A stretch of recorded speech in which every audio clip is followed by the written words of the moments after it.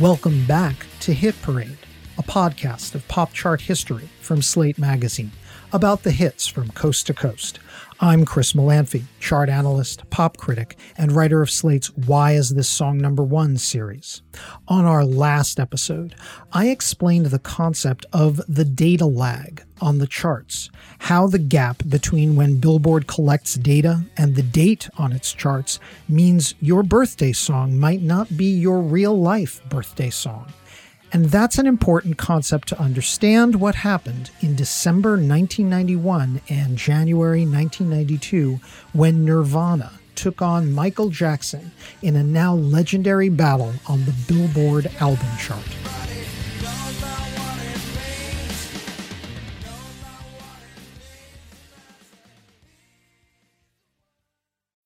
When you need mealtime inspiration, it's worth shopping Kroger, where you'll find over 30,000 mouth-watering choices that excite your inner foodie. And no matter what tasty choice you make, you'll enjoy our everyday low prices, plus extra ways to save, like digital coupons worth over $600 each week. You can also save up to $1 off per gallon at the pump with fuel points. More savings and more inspiring flavors make shopping Kroger worth it every time. Kroger, fresh for everyone. Fuel restrictions apply.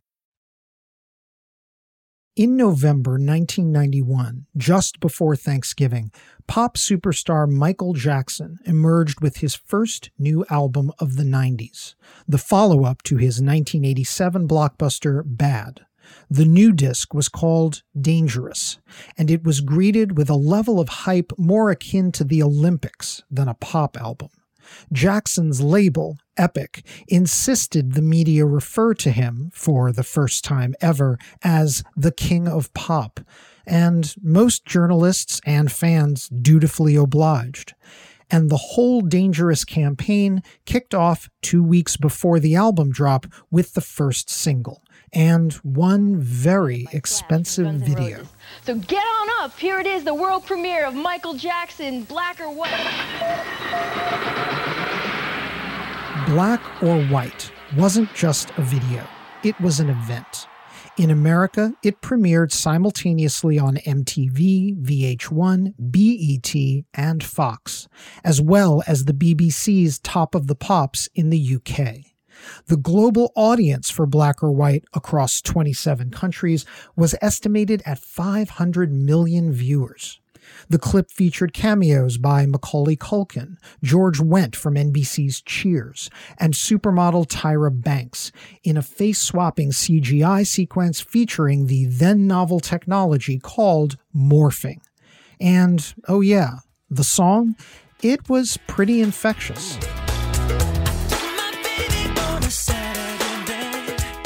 Black or White was Michael Jackson's discourse on racism in the form of a pop song, with a brain-colonizing guitar riff that echoed John Mellencamp's Hurt So Good, and a mid-song rap by producer Bill Bottrell. It was also a chart-dominating insurance policy, all but guaranteed to command the Hot 100. Sure enough, in just its third week, Black or White shot to number one.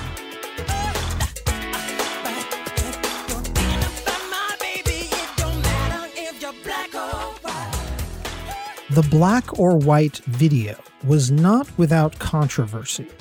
After the song was over, the video kept going for several more minutes, in which an angry Jackson, presumably incensed by racism, smashed a car, zipped his fly, and touched himself in the area of his crotch.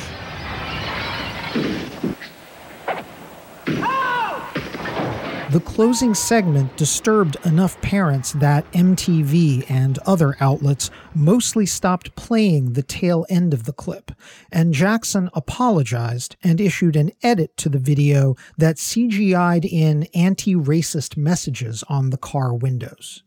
But if, as they say, controversy is good for business, the contrite Jackson made bank. The Dangerous album debuted on the Billboard 200 chart at number 1 in early December 1991.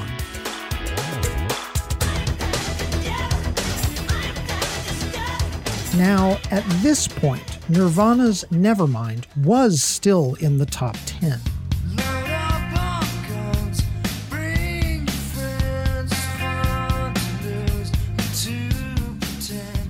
but it looked like it had gone about as far as it would go. The album had fallen back to number 6, stuck behind not only Jackson's Dangerous, but other heavily hyped fourth quarter albums, like rapper Hammer's Too Legit to Quit,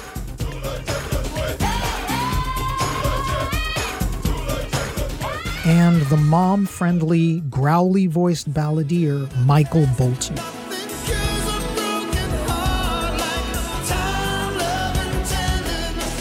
Going into Christmas week, on the official Billboard album chart for the week ending December 28, 1991, Jackson, Hammer, and Bolton were all in the top 5, alongside Garth Brooks and U2, all established multi-platinum sellers.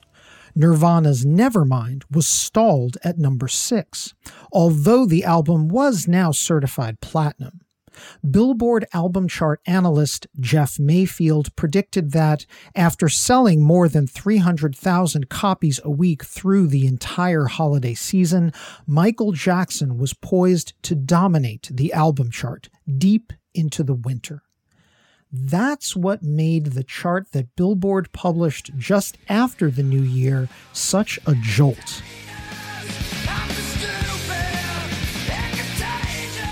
Nirvana leapt all the way from number 6 to number 1 on the Billboard 200, knocking out Michael Jackson's Dangerous.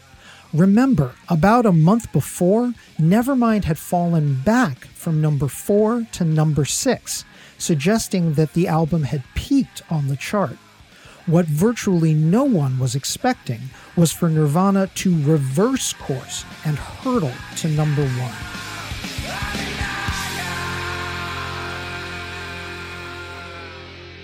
For the record, not only were chart fans stunned, like your Hit Parade host, who clearly remembers almost dropping the new Billboard magazine at a Tower Records in early January 1992 out of pure shock.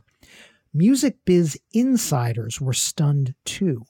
Longtime Billboard chart beat columnist Paul Grine wrote, quote, "Nirvana pulls off an astonishing palace coup by dethroning the king of pop," unquote.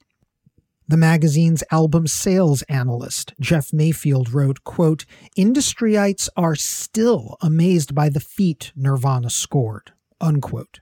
Mayfield further explained that the album had grown its sales by 193,000 copies in a week, a record for the then still new SoundScan system, at a time on the calendar when most albums coming out of Christmas typically sold fewer copies, not more.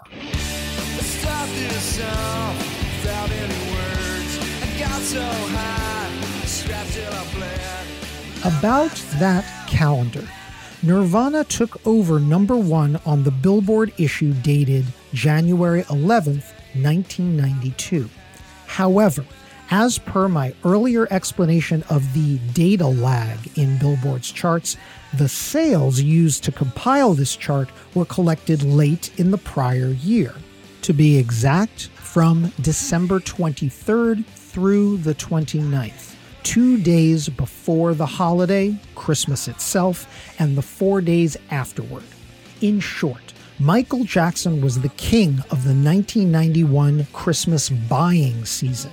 Nirvana were the rulers of post-Christmas.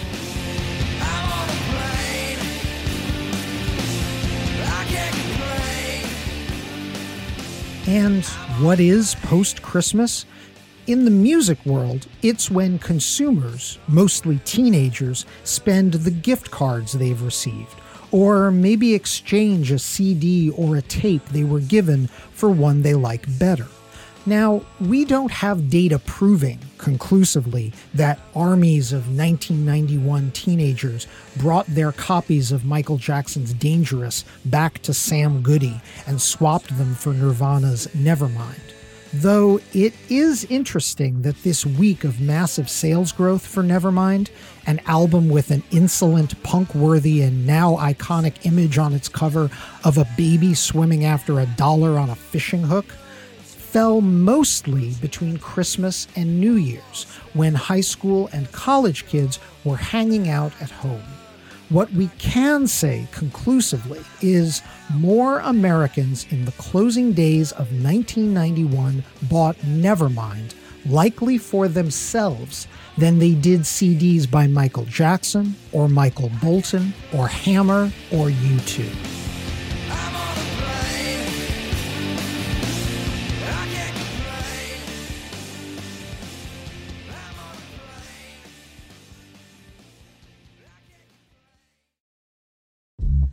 Apple Card is the perfect cashback rewards credit card. You earn up to 3% daily cash on every purchase every day.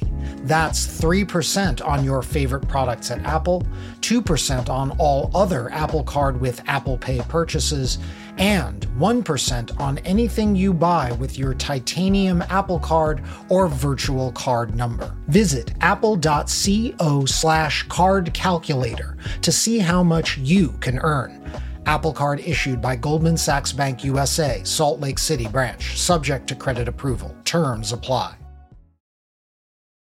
As I indicated, Nirvana's chart coup was revealed days before January 11th, 1992, the date on the official chart. But on the night of the actual January 11th, that was a busy day for the band. Ladies and gentlemen, Nirvana.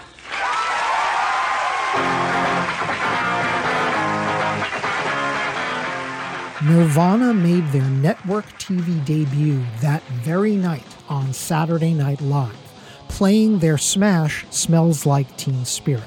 That same week, the song had reached its peak of number 6 on the Hot 100. Later in the evening, for their second SNL showcase, perhaps to indicate they hadn't become soft-bellied pop hitmakers, the band with the official #1 album in America performed the Nevermind deep cut Territorial Pissing.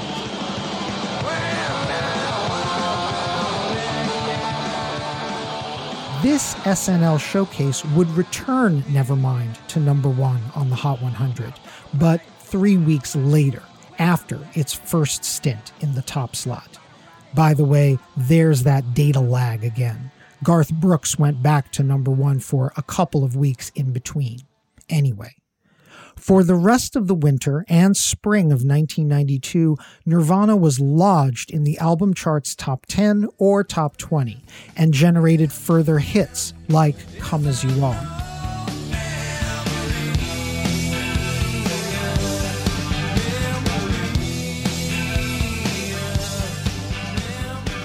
Nevermind went quadruple platinum by June. It would eventually be certified diamond for $10 million in sales. As for Michael Jackson, his Dangerous album never returned to #1, although it did generate 6 more top 40 hits, including the #2 hit Remember the Time.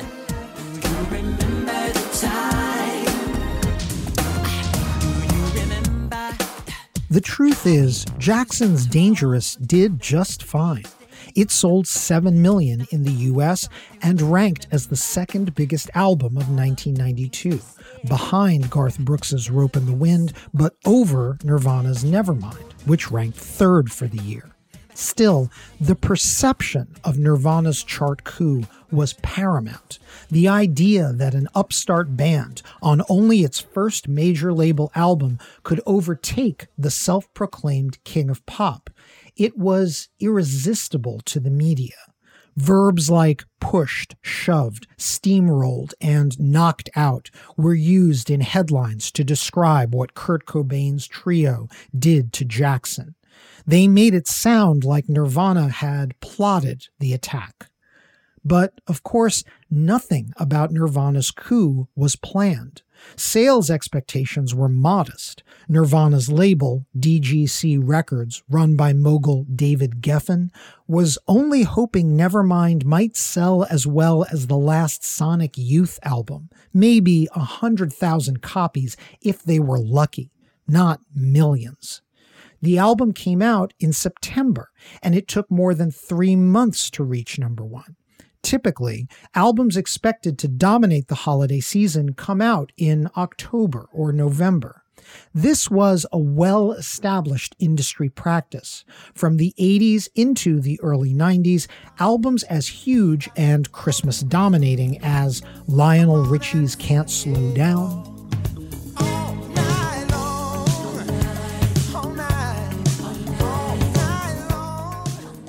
Bruce Springsteen's Live box set,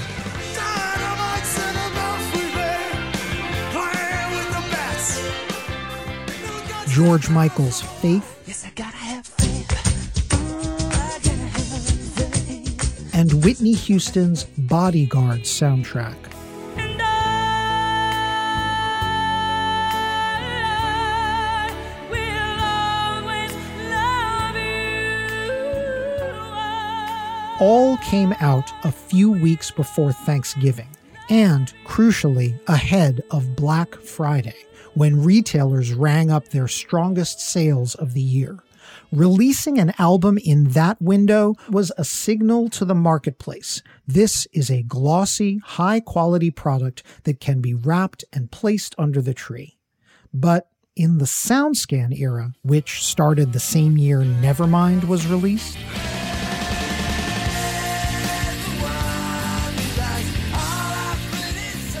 the recording industry now had more finely tuned data about when certain albums sold best. So it was now possible to strategically time an album to appeal to people buying music for themselves, like Nevermind. Maybe it wasn't so crazy to issue an album deep into December that was more likely to be bought with a gift certificate by an unaccompanied young person. Not just a thrashy grunge album, but, say, a gangster rap album. I'm that fool from South Central. You think you stuck yourself with a number 2?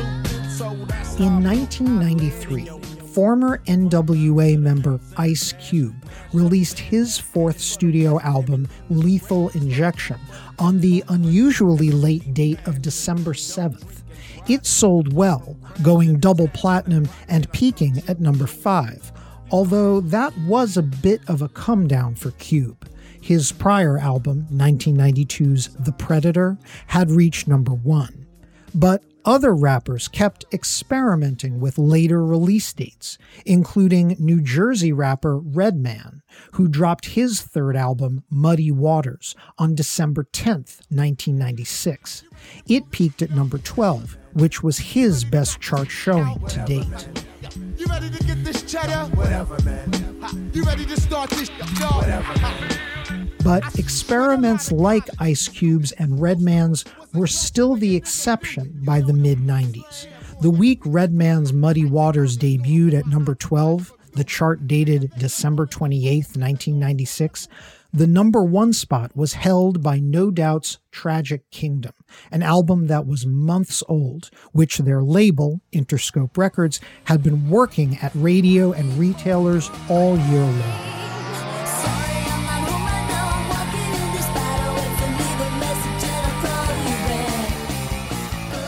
It would take until 1998 and another rising rap star to finally challenge the notion that a top-selling album couldn't come out near the very end of the year.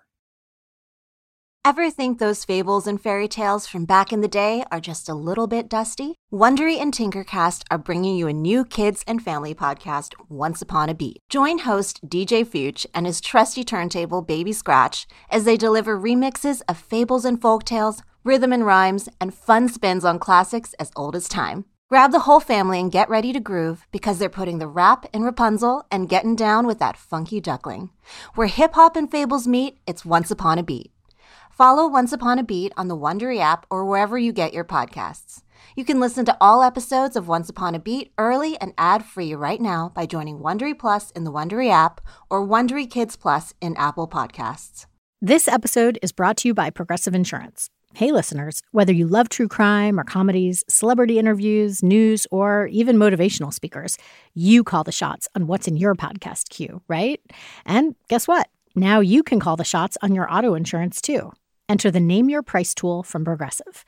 The Name Your Price tool puts you in charge of your auto insurance by working just the way it sounds.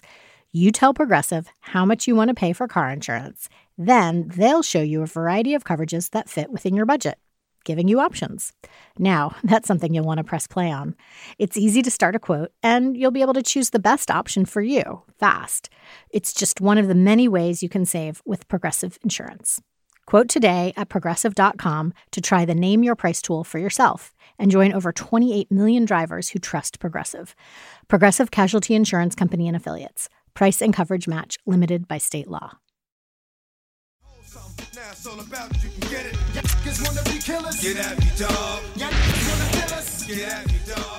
DMX, born Earl Simmons, raised in Yonkers, New York, and named after the DMX programmable drum machine, emerged as the new king of hardcore rap in the late 90s after the deaths of Tupac Shakur and the Notorious B.I.G.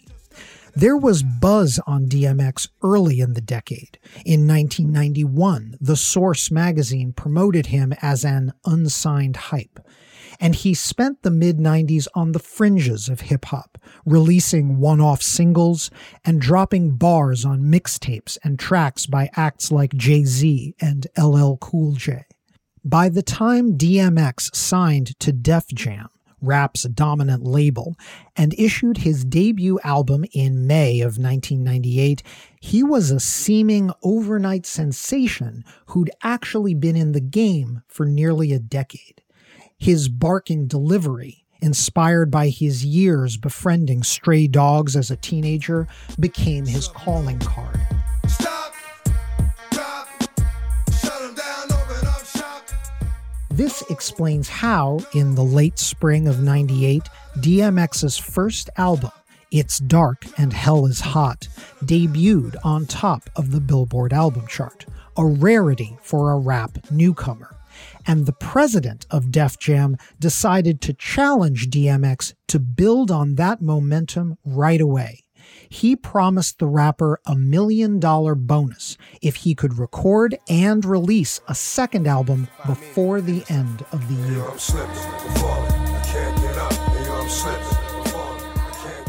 It would be a full studio album with the immediacy of a street mixtape, at a time when major rappers would typically go at least a year between albums. Working with producer Swizz Beatz, DMX banged out his second album with just a few weeks to spare before the end of the year.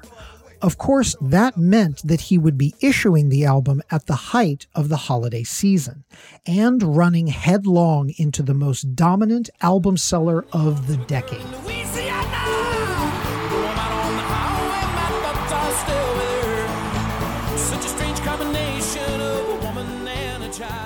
As we discussed in our last Hit Parade, 1998 was the year country megastar Garth Brooks decided to set some chart records by releasing his first concert album, Double Live.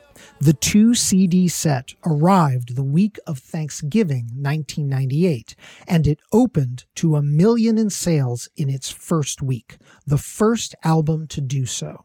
Double Live settled in atop the chart for all of December, and it looked like it would be unstoppable until well into the new year.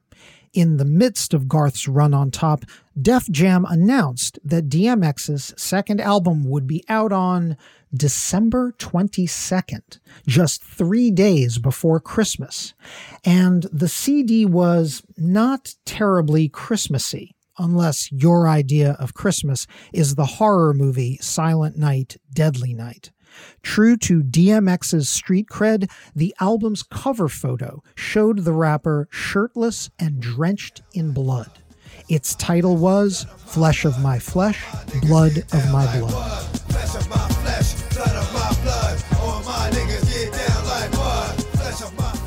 This was essentially unprecedented. In the pages of Billboard, Jeff Mayfield reported, quote, "Conventional wisdom in the music business held that a title released just days before Christmas might get lost in the shuffle, might even have trouble finding its way to store shelves," unquote. Some in the industry also questioned whether it was wise to issue a new DMX album when It's Dark and Hell is Hot, his debut, was still lodged in the top 30. The naysayers were all proved wrong. Flesh of My Flesh, Blood of My Blood debuted to sales of 670,000 copies, one of the 10 biggest weeks of the SoundScan era to date. More importantly, DMX's second album codified a new industry practice, the hip-hop album drop intended for the post-Christmas fan. It took Nirvana's chart-topping success from 7 years earlier, which, again, was an accident of timing, and turned it into a strategy. Were gift givers, especially parents, going to gift wrap a CD with a blood-drenched DMX on the cover? Or, for that matter, a Nirvana CD with a submerged baby on the cover? Not likely. Would teens buy it on their own while home for the holidays? Is hell hot? Putting out Flesh of My Flesh, Blood of My Blood before Thanksgiving wouldn't have helped it on the charts. It would have fallen short of Garth Brooks' live album. Dropping it 9 days from the end of the year was like a dog whistle to young music fans. This CD is for you. Merry Christmas.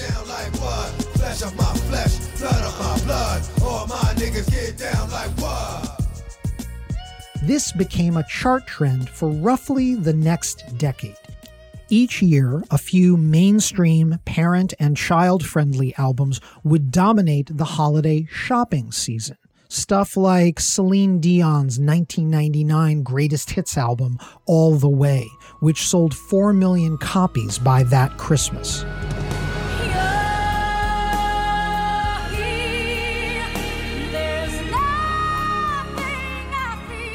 Or a Kenny G holiday album. He put out several, always a couple of weeks before Thanksgiving, and they always went platinum by December.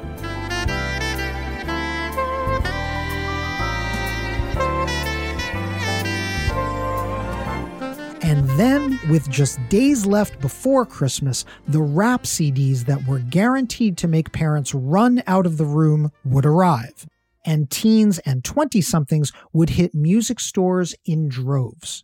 By early January, given the data lag on Billboard's charts, these hip-hop titles would top the Billboard 200.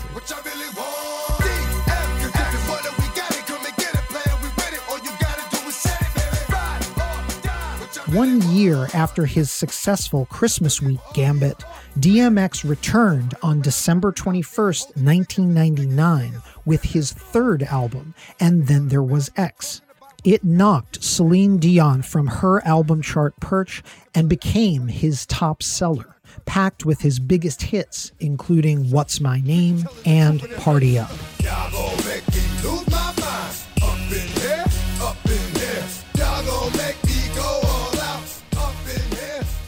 Not to be outdone, new king of New York rap Jay-Z released an album even later in 1999. He dropped his Volume 3, Life and Times of S. Carter, on December 28th, 1999. In early January of 2000, in back-to-back weeks, first DMX and then Jay took turns on top of the Billboard 200.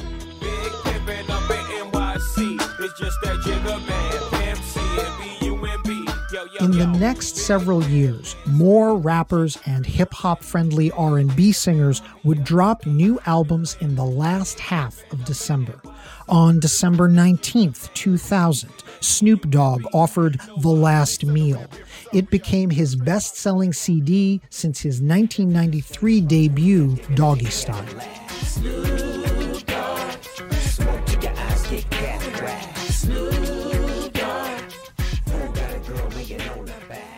On December 18th, 2001, Nas released Stillmatic, a would-be sequel to his classic 1994 debut, Illmatic. It became his bestseller in about 5 years. All I need is one life, one try, one breath, I'm one man. What I stand for speaks for itself. They don't understand and want to see me on top. A few years later, queen of hip-hop soul Mary J. Blige dropped her CD, The Breakthrough, on December 20th, 2005. Notably, Blige's previous album, 2003's Love and Life, had fallen off in sales, becoming her first disc not to go multi-platinum. But The Breakthrough returned the queen to her throne, topping the Billboard 200 in January and going double platinum.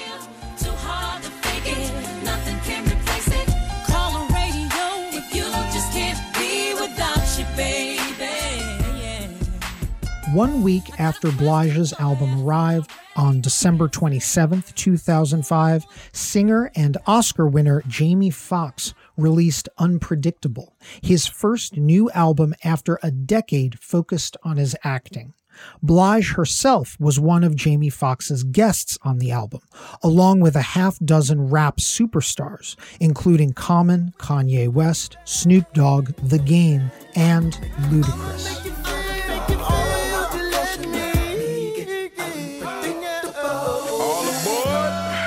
The Spontaneous Express.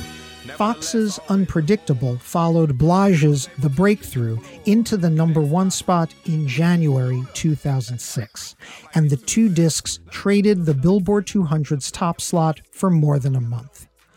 The post-Christmas tactic worked wonders as album sales began to slump in the mid-2000s, and the industry began its long, fitful shift from physical to digital music.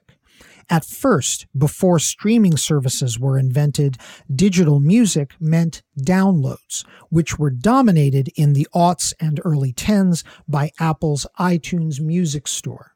And here again, Christmas, and especially post-Christmas, had an unmistakable impact on the charts, this time the singles charts. Girl, shake that laffy taffy, that laffy taffy, shake that laffy taffy. In January 2006, the Hot 100 was overtaken for just 1 week by a quirky rap track by a group that would never have a major hit again. Laffy Taffy was the handiwork of the Atlanta troupe D4L, an acronym for Down for Life. They were progenitors of a microgenre called snap music. It was especially popular for cell phone ringtones, and D4L's hit might be the most uncluttered #1 song in Hot 100 history.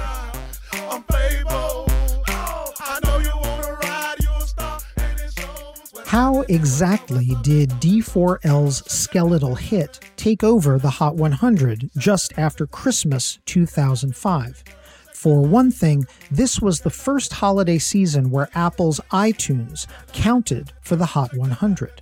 For another thing, Apple's iPod was at its peak of gift-giving popularity, and a lot of teenagers woke up Christmas morning with a new gadget to fill with songs.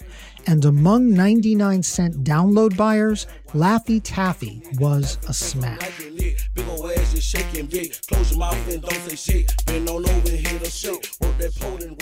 The week after Christmas 2005, from December 26th through January 1st, Laffy Taffy sold $175,000 downloads, a record at the time. The previous record, set by Kanye West's 2005 hit Gold Digger, was only 81,000 downloads. D4L in a single week doubled that total. In essence, this was DMX's post-Christmas business model shifting to cyberspace and to the singles chart.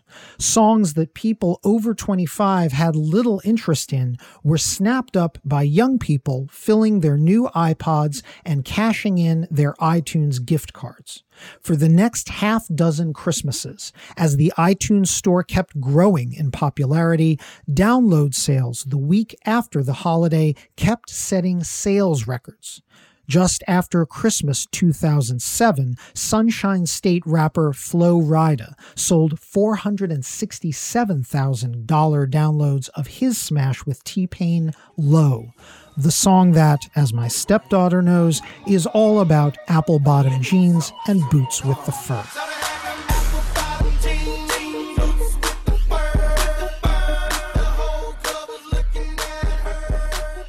Post-Christmas 2009, new pop star and kinda rapper Kesha saw her debut single TikTok surge to #1 after selling 610,000 downloads in a single week. Don't stop, make it pop, DJ blow my speakers up tonight. I'ma fight till we see the sunlight.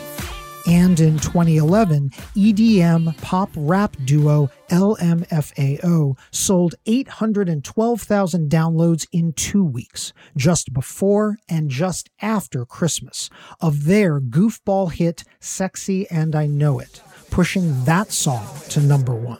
I'm sexy and I know it.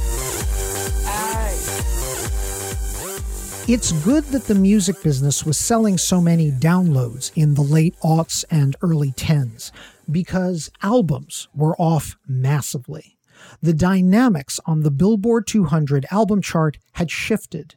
Now that teenagers were gravitating towards single downloads, the albums that sold best tended to skew older. During this period, Christmas albums did especially well, whether they were by Josh Groban, whose 2007 seasonal CD Noel became the year's top seller in the final weeks of the year, selling 4 million copies in just 2 months.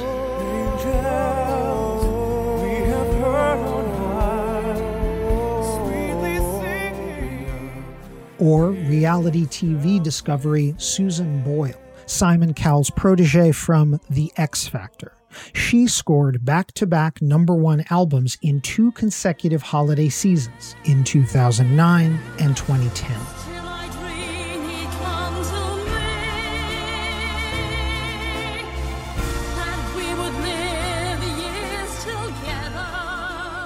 What this meant was that the DMX post-Christmas model for rap albums was starting to wane. In 2011, trap kingpin Jeezy released his latest album, Thug Motivation 103, Hustler's Ambition, on December 20th.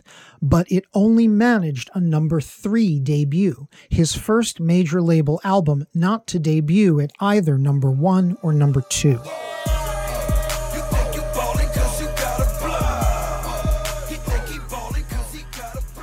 And why did Jeezy fall short?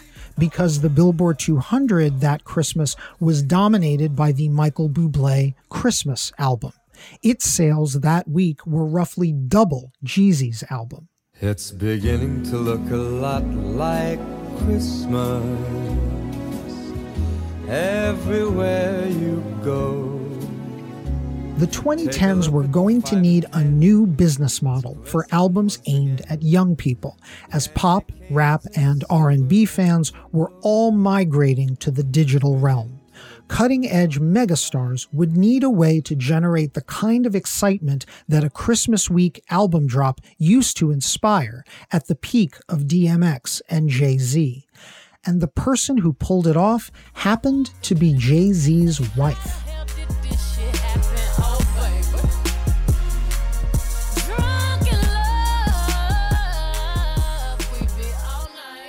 In an album release that is now considered legendary, Beyoncé issued her 5th solo studio album, the self-titled Beyoncé, as an iTunes exclusive on December 13th, 2013, with no warning whatsoever.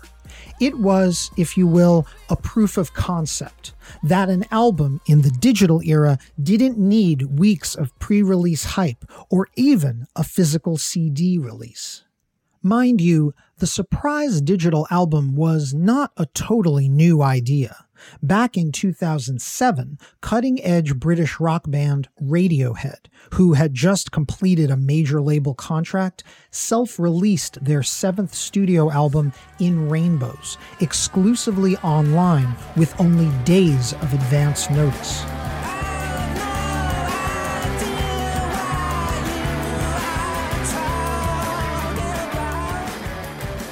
The move delighted Radiohead's rabid fans, who were invited to pay whatever they wanted for the digital album, before it later went on sale as a traditional CD and vinyl LP. 6 years later, what made Beyoncé's move path-breaking was her surprise album was a total surprise. The project was kept completely secret for months by B's team of writers, producers, musicians, and even video directors. The Beyoncé album was sold with a glossy music video for each track. Forget Radiohead's days of advance notice. The Beyoncé album was issued with minutes of advance notice.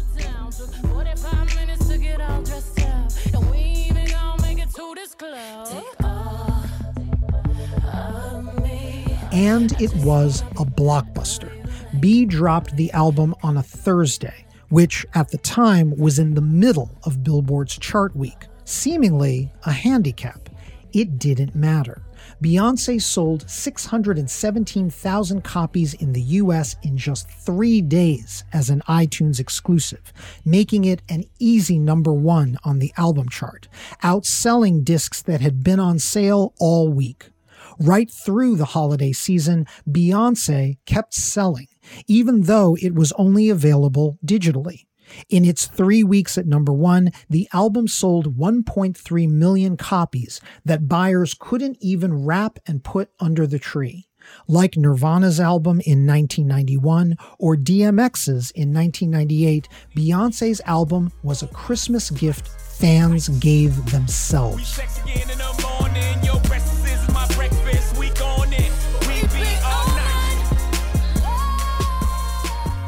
By February, Drunk in Love, the lead single from Beyoncé, with rap support from her husband Jay-Z, reached #2 on the Hot 100, returning Queen Bee to the chart's top 5 for the first time in 4 years. The surprise album Gambit had not only restored Beyoncé to her place atop pop's Mount Olympus, it redefined the headline-grabbing album release for the digital generation. In the years since 2013, dropping a surprise digital album has been called, colloquially, pulling a Beyoncé. Queen Bee herself has followed the template several times, dropping surprise projects like her 2016 masterpiece Lemonade. It too arrived with no advance warning, launching exclusively on the streaming service Tidal and as a mini-movie on HBO.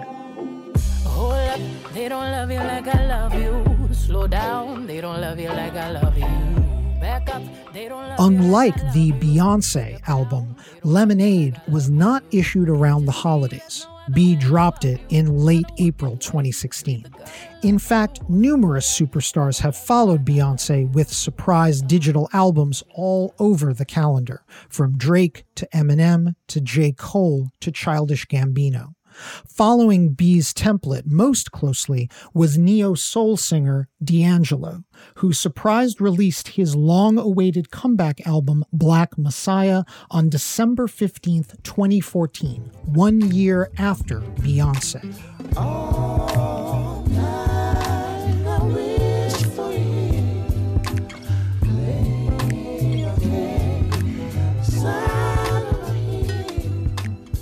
As late as last year, hip-hop acts were still scoring #1 albums by issuing them in the DMX-style December window. On December 21st, 2018, rapper 21 Savage released his album I Am Greater Than I Was, and it was on top of the album chart by early January 2019. How many times did you ride a lot? How many done die a lot? How many times did you cheat a lot? How many times did you lie a lot? It's funny to consider that all of these holiday-related release tactics started with a fortuitous week of sales 29 years ago by a fledgling grunge band. And Nirvana didn't even have to record a Christmas song to change the game. Well, let's do a verse of the song. Okay. Ready? We wish you a Merry Christmas. We wish you a Merry Christmas. By the way, that's Kurt Cobain, Chris Novoselic, and Dave Grohl, with the only recorded evidence, while Cobain was still alive, of the trio singing a Christmas song. They were shooting a promo for, of all people, RuPaul for his early 90s TV talk show. Maybe Nirvana never released a Christmas song. It wouldn't have been their style, not even ironically. But Taylor Swift certainly has. Since she broke a decade and a half ago, Swift has recorded several holiday songs for various compilations, none of them a big hit. But for me, it's just a lonely time. 'Cause there were Christmases when you were mine. Why do I bring up Taylor Swift in December 2020? Because she's pulled a Beyoncé twice this year, and her very latest album is a Christmas surprise. In the space of just 5 months, while the world was on lockdown during the COVID-19 pandemic, Swift recorded 2 surprise albums, a totally unprecedented move for an artist who previously recorded on a fairly regimented every 2 years album schedule, and pre-promoted her releases for weeks or even months. That all changed in 2020, first with Taylor's acclaimed August release, Folklore, But I knew you, playing hide and seek and giving me a weekend's eye. and literally while we were preparing this Hit Parade episode, Swift dropped the immediate Folklore follow-up, Evermore. It even includes a more mature Taylor holiday song, the wintry, brooding, and contemplative 'Tis the Damn Season. 'Tis the damn season right this time. I'm staying at my parents' house, and the road not taking looks real good now. This new album approach is really working for Taylor. Folklore spent 8 weeks at #1 in the summer and fall this year, the longest any of her albums has spent on top in more than 5 years. And Evermore is widely expected to be atop the charts the week of Christmas, and likely deep into January. As Taylor Swift and, frankly, all of us settle our brains for a long winter's nap, curling up with our music to get us through lockdown, let's raise a glass to Taylor and Beyoncé, Nirvana, and even DMX. This year especially, it's good to know our musical favorites can still surprise us. I'm breaking is my own. To leave the warmest bed I've ever known. I hope you enjoyed this episode of Hit Parade. Our show was written, edited, and narrated by Chris Molanphy. That's me. My producer for this episode was Benjamin Frisch, and we also had help from Rosemary Belson. Thanks also to Jeff Mayfield for research support. Jeff is our special guest on a new episode of Hit Parade The Bridge, available exclusively to Slate Plus members. In that Bridge episode, Jeff and I talk about how the post-Christmas chart strategy came into being. To sign up for Slate Plus and hear that show and all our shows the day they're released, visit slate.com/hitparadeplus. June Thomas is the senior managing producer and Gabriel Roth the editorial director of Slate Podcasts. Check out their roster of shows at slate.com/podcasts. You can subscribe to Hit Parade wherever you get your podcasts, in addition to finding it in the Slate Culture feed. If you're subscribing on Apple Podcasts, please rate and review us while you're there. It helps other listeners find the show. Thanks for listening, and I look forward to leading the Hit Parade back your way. Until then, keep on marching on the one. I'm Chris Molanphy. In my hometown.